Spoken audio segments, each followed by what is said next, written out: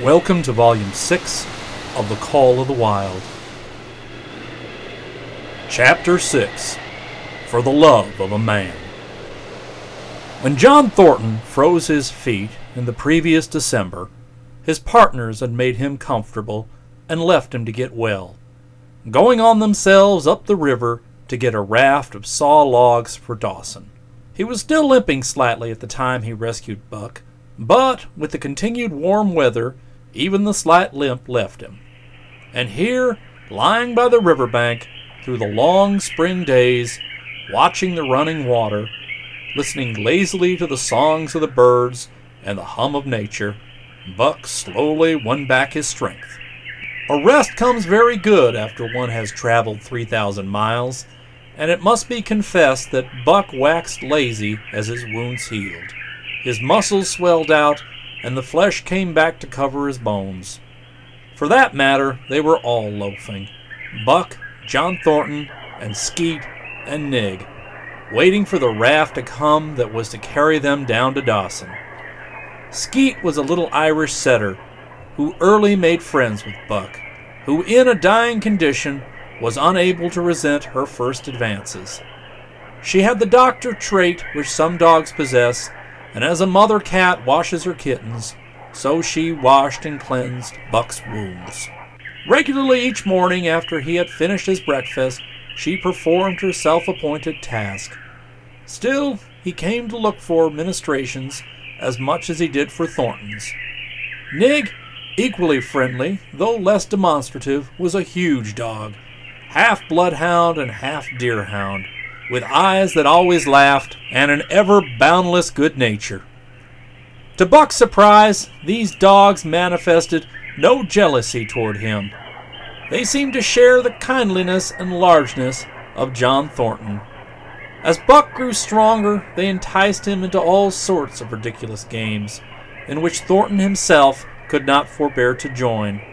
And in this fashion, Buck romped through his convalescence and into a new existence. Love, genuine passionate love, was his for the first time. This he had never experienced at Judge Miller's down in the sun-kissed Santa Clara Valley. With the judge's sons hunting and tramping, it had been a working partnership. With the judge's grandsons, a sort of pompous guardianship. And with the judge himself, a stately and dignified friendship. But love that was feverish and burning, that was adoration, that was madness, it had taken John Thornton to arouse. This man had saved his life, which was something, but further, he was the ideal master. Other men sought the welfare of their dogs out of a sense of duty and business expediency. He saw to the welfare of his as if they were his own children, because he could not help it. And he saw further. He never forgot a kindly greeting or a cheering word, and to sit down for a long talk with them, gas he called it, was as much his delight as theirs. He had a way of taking Buck's head roughly between his hands and resting his own head upon Buck's, of shaking him back and forth, the while calling him ill names that to Buck were love names. Buck knew no greater joy than that rough embrace and the sound of murmured oaths, and at each jerk back and forth it seemed that his heart would be shaken out of his body, so great was his ecstasy. And when released he sprang to his feet, his mouth laughing, his eyes eloquent, his throat vibrant with unuttered sound, and in that fashion remained without movement. John Thornton would reverently exclaim, "You can all but speak." Buck had a trick of love expression that was akin to hurt.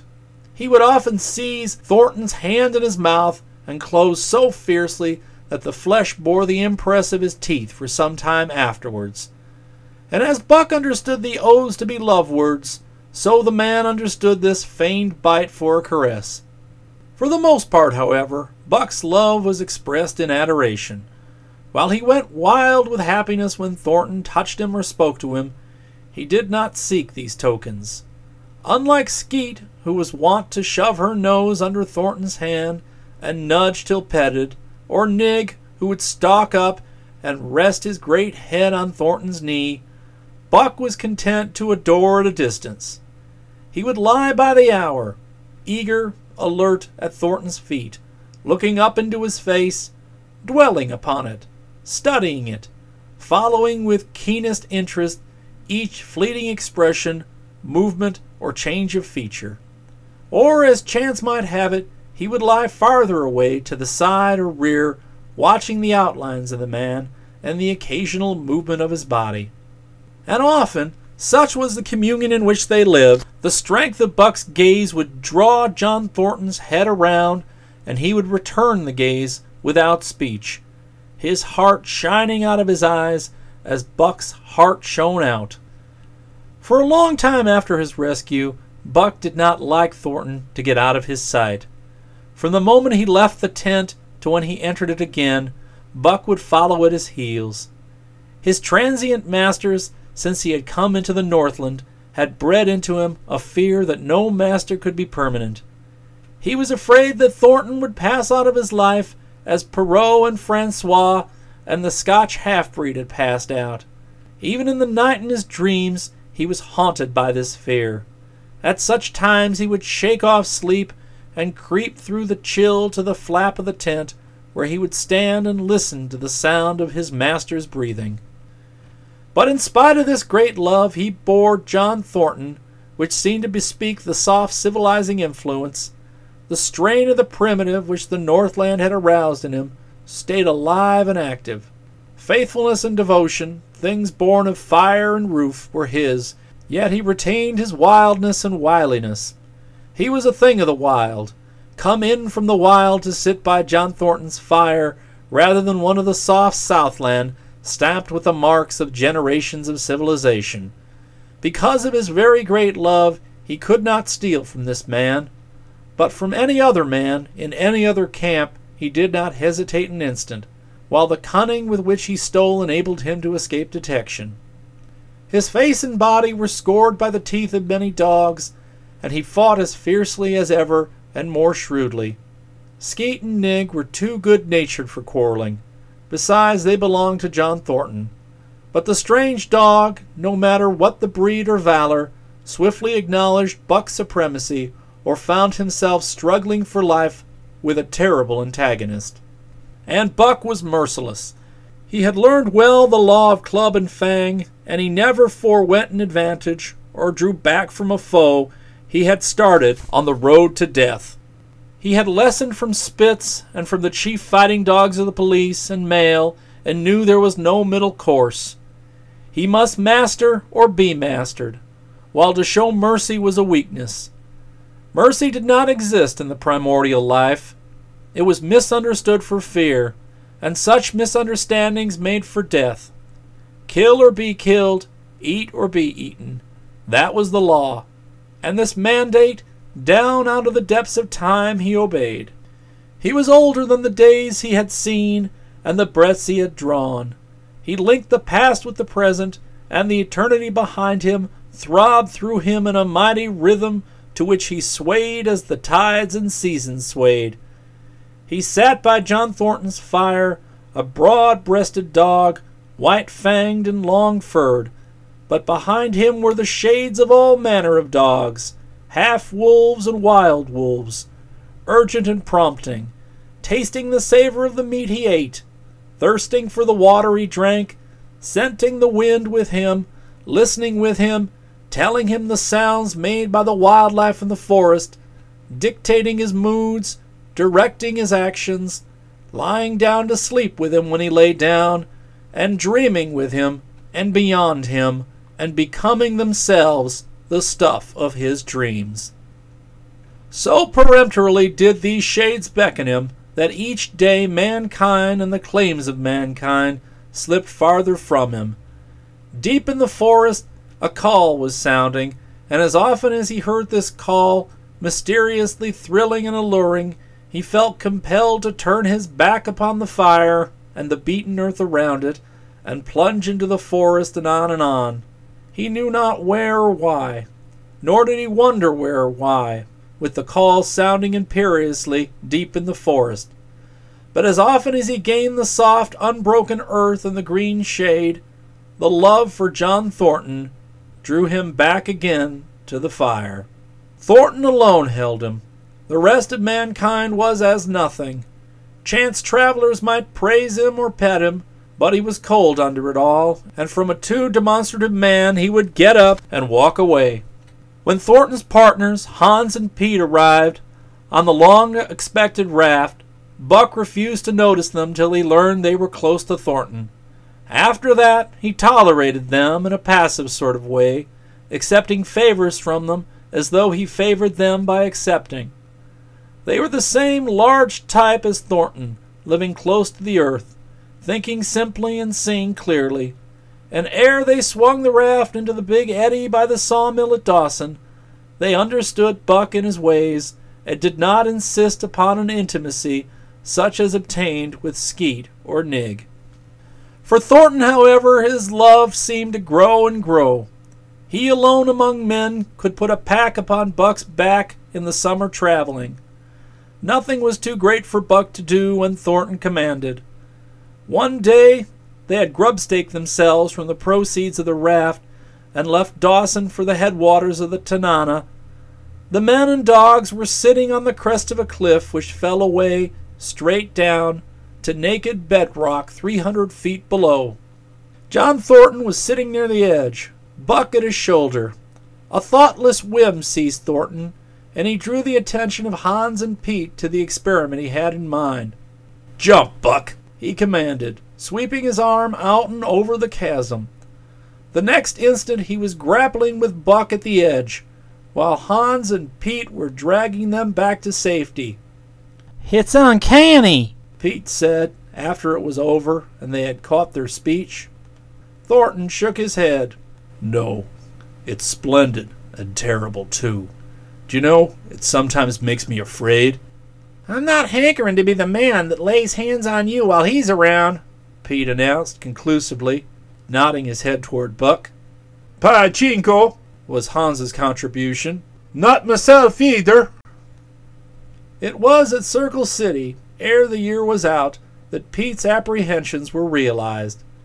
Black Burton, a man evil-tempered and malicious, had been picking a quarrel with a tenderfoot at the bar, when Thornton stepped good-naturedly between. Buck, as was his custom, was lying in a corner, head on paws, watching his master's every action. Burton struck out without warning, straight from the shoulder. Thornton was sent spinning and saved himself from falling only by clutching the rail of the bar. Those who were looking on heard what was neither bark nor yelp, but something which is best described as a roar, and they saw Buck's body rise up into the air as he left the floor for Burton's throat. The man saved his life by instinctively throwing out his arm, but was hurled backward to the floor with Buck on top of him. Buck loosed his teeth from the flesh of the arm and drove in again for the throat. This time the man succeeded in only partly blocking, and his throat was torn open. Then the crowd was upon Buck, and he was driven off. But while a surgeon checked the bleeding, Buck prowled up and down, growling furiously, attempting to rush in, and being forced back by an array of hostile clubs. A miners' meeting called on the spot decided that the dog had sufficient provocation, and Buck was discharged. But his reputation was made, and from that day his name spread through every camp in Alaska. Later on, in the fall of the year, he saved John Thornton's life in quite another fashion. The three partners were lining a long and narrow poling boat down a bad stretch of rapids on the 40-mile creek. Hans and Pete moved along the bank, snubbing with a thin manila rope from tree to tree, while Thornton remained in the boat, helping its descent by means of a pole and shouting directions to the shore. Buck on the bank, worried and anxious, kept abreast of the boat, his eyes never off his master. At a particularly bad spot, where a ledge of barely submerged rocks jutted out into the river, Hans cast off the rope, and while Thornton pulled the boat out into the stream, ran down the bank, with the end in his hand to snub the boat when it had cleared the ledge. This it did, and it was flying downstream in a current as swift as a mill race, when Hans checked it with the rope and checked too suddenly. The boat flirted over and snubbed into the bank, bottom up, while Thornton, flung sheer out of it, was carried downstream toward the worst part of the rapids, a stretch of wild water in which no swimmer could live. Buck had sprung in an instant, and at the end of 300 yards, amid a mad swirl of water, he overhauled Thornton. When he felt him grasp his tail, Buck headed for the bank, swimming with all his splendid strength. When the progress shoreward was slow, the progress downstream amazingly rapid. From below came the fatal roaring, where the wild current went wilder, and was rent in shreds and sprayed by the rocks, which thrust through like the teeth of an enormous comb. The suck of the water as it took the beginning of the last steep pitch was frightful, and Thornton knew the shore was impossible. He scraped furiously over a rock, bruised across a second, and struck a third with crushing force. He clutched its slippery top with both hands, releasing Buck, and above the roar of the churning water shouted, "Go, Buck, go!" Buck could not hold his own and swept downstream, struggling desperately but unable to win back. When he heard Thornton's command repeated, he partly reared out of the water, throwing his head high, as though for a last look, then turned obediently toward the bank. He swam powerfully and was dragged ashore by Pete and Hans at the very point where swimming ceased to be possible and destruction began.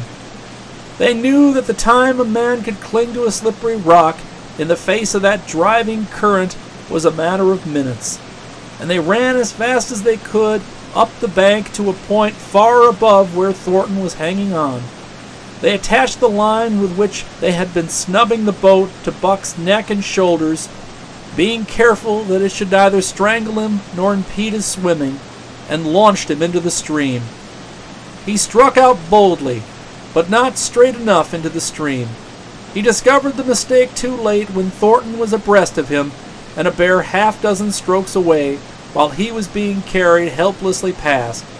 Hans promptly snubbed with the rope as though Buck were a boat. The rope thus tightened on him in the sweep of the current. He was jerked under the surface, and under the surface he remained till his body struck against the bank and he was hauled out. He was half drowned, but Hans and Pete threw themselves upon him, pounding the breath back into him and the water out. He staggered to his feet and fell down.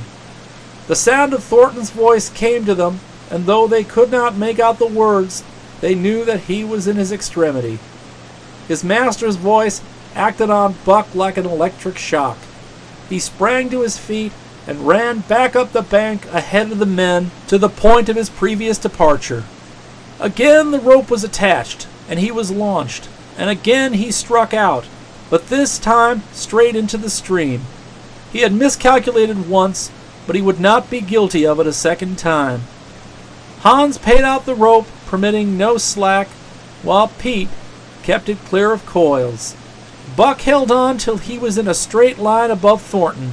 Then he turned and with the speed of an express train headed down upon him. Thornton saw him coming, and as Buck struck him like a battering ram, with the whole force of the current behind him, he reached up and closed with both arms around the shaggy neck.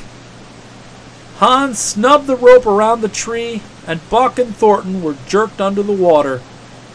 Strangling and suffocating, sometimes one uppermost, sometimes the other, dragged over the jagged bottom, smashing against rocks and snags, they veered into the bank. Thornton came to, belly downward, being violently propelled back and forth across a drift log by Hans and Pete. His first glance was for Buck, over whose limp and apparently lifeless body Nig was setting up a howl, while Skeet was licking the wet face and closed eyes.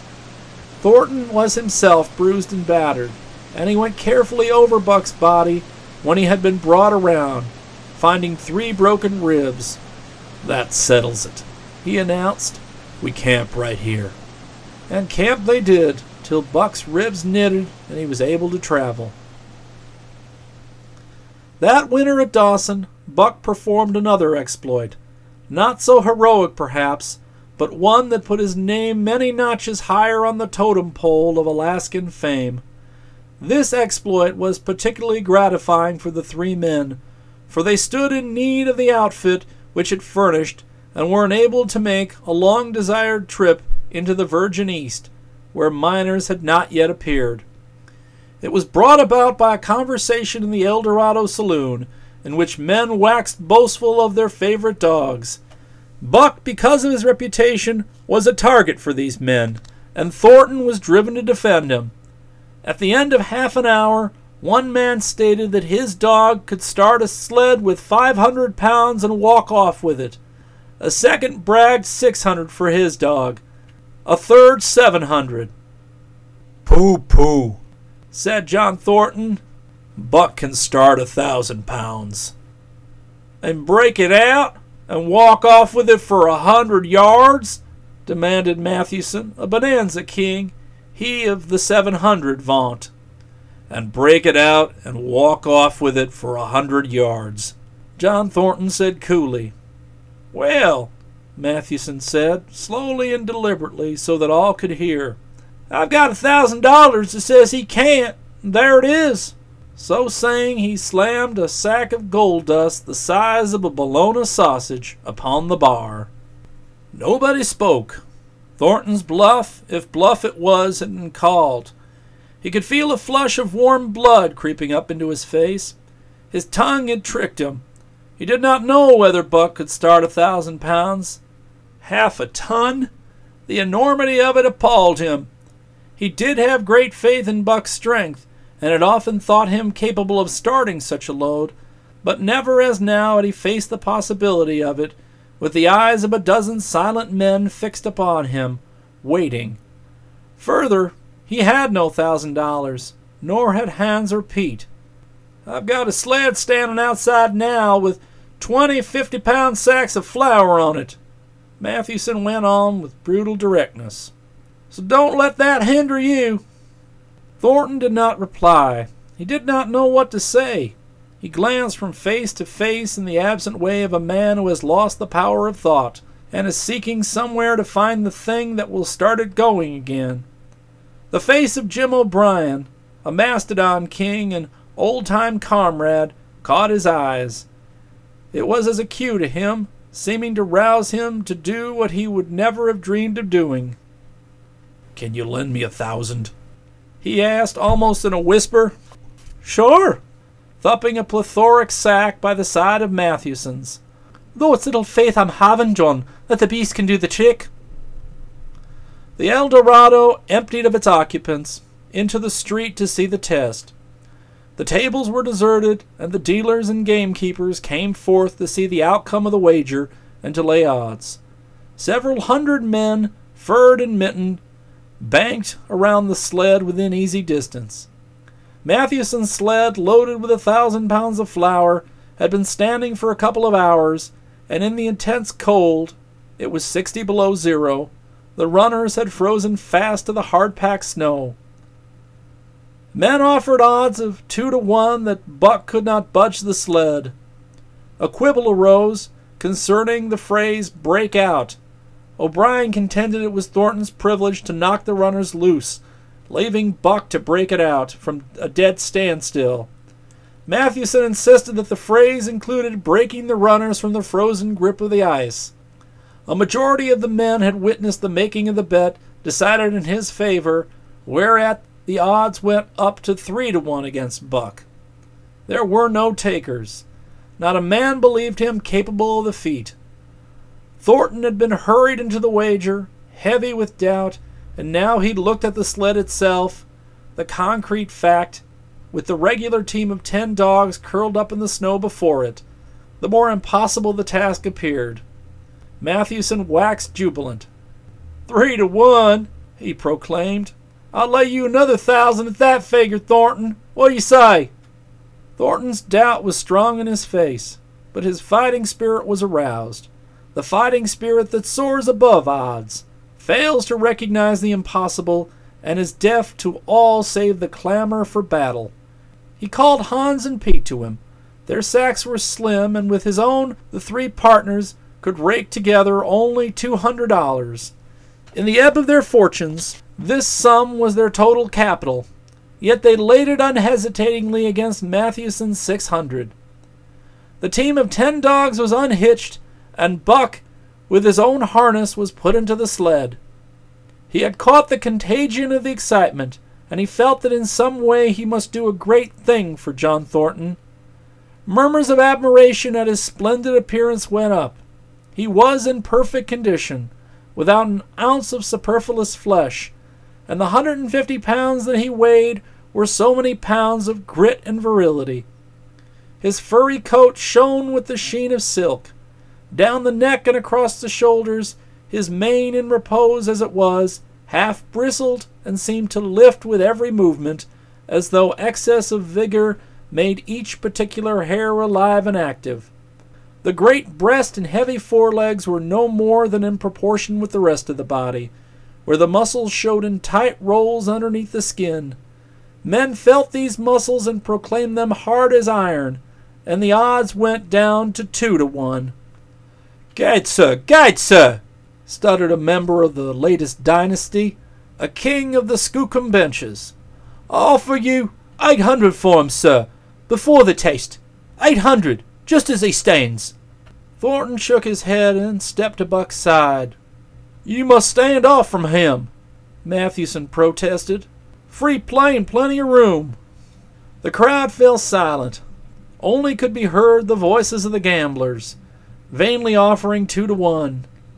Everybody acknowledged Buck a magnificent animal, but 20 50-pound sacks of flour bulked too large in their eyes for them to loosen their purse strings. Thornton knelt down by Buck's side. He took his head in his 2 hands and rested cheek on cheek.